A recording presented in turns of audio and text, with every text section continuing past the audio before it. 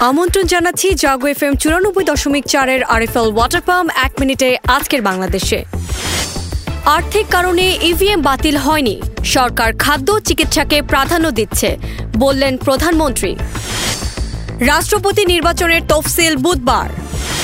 পাঠ্যপুস্তকে ভুল সংশোধন ও তদন্ত হবে 2 কমিটি, জানিয়েছে শিক্ষামন্ত্রী।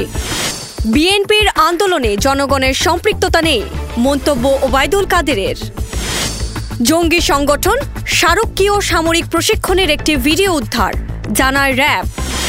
সীমান্তে হত্যা বন্ধে ভারত সরকার আন্তরিক, বললেন স্বরাষ্ট্রমন্ত্রী। নারীকে হত্যার দায়ে ছেলেসহ 7 জনের মৃত্যুদণ্ড। ডিএনপির অভিযানে মাদকসহ গ্রেফতার 38। আরএফএল ওয়াটার পাম্প 1 মিনিটে আজকের বাংলাদেশ এ পর্যন্তই। শুভেচ্ছা সবাইকে।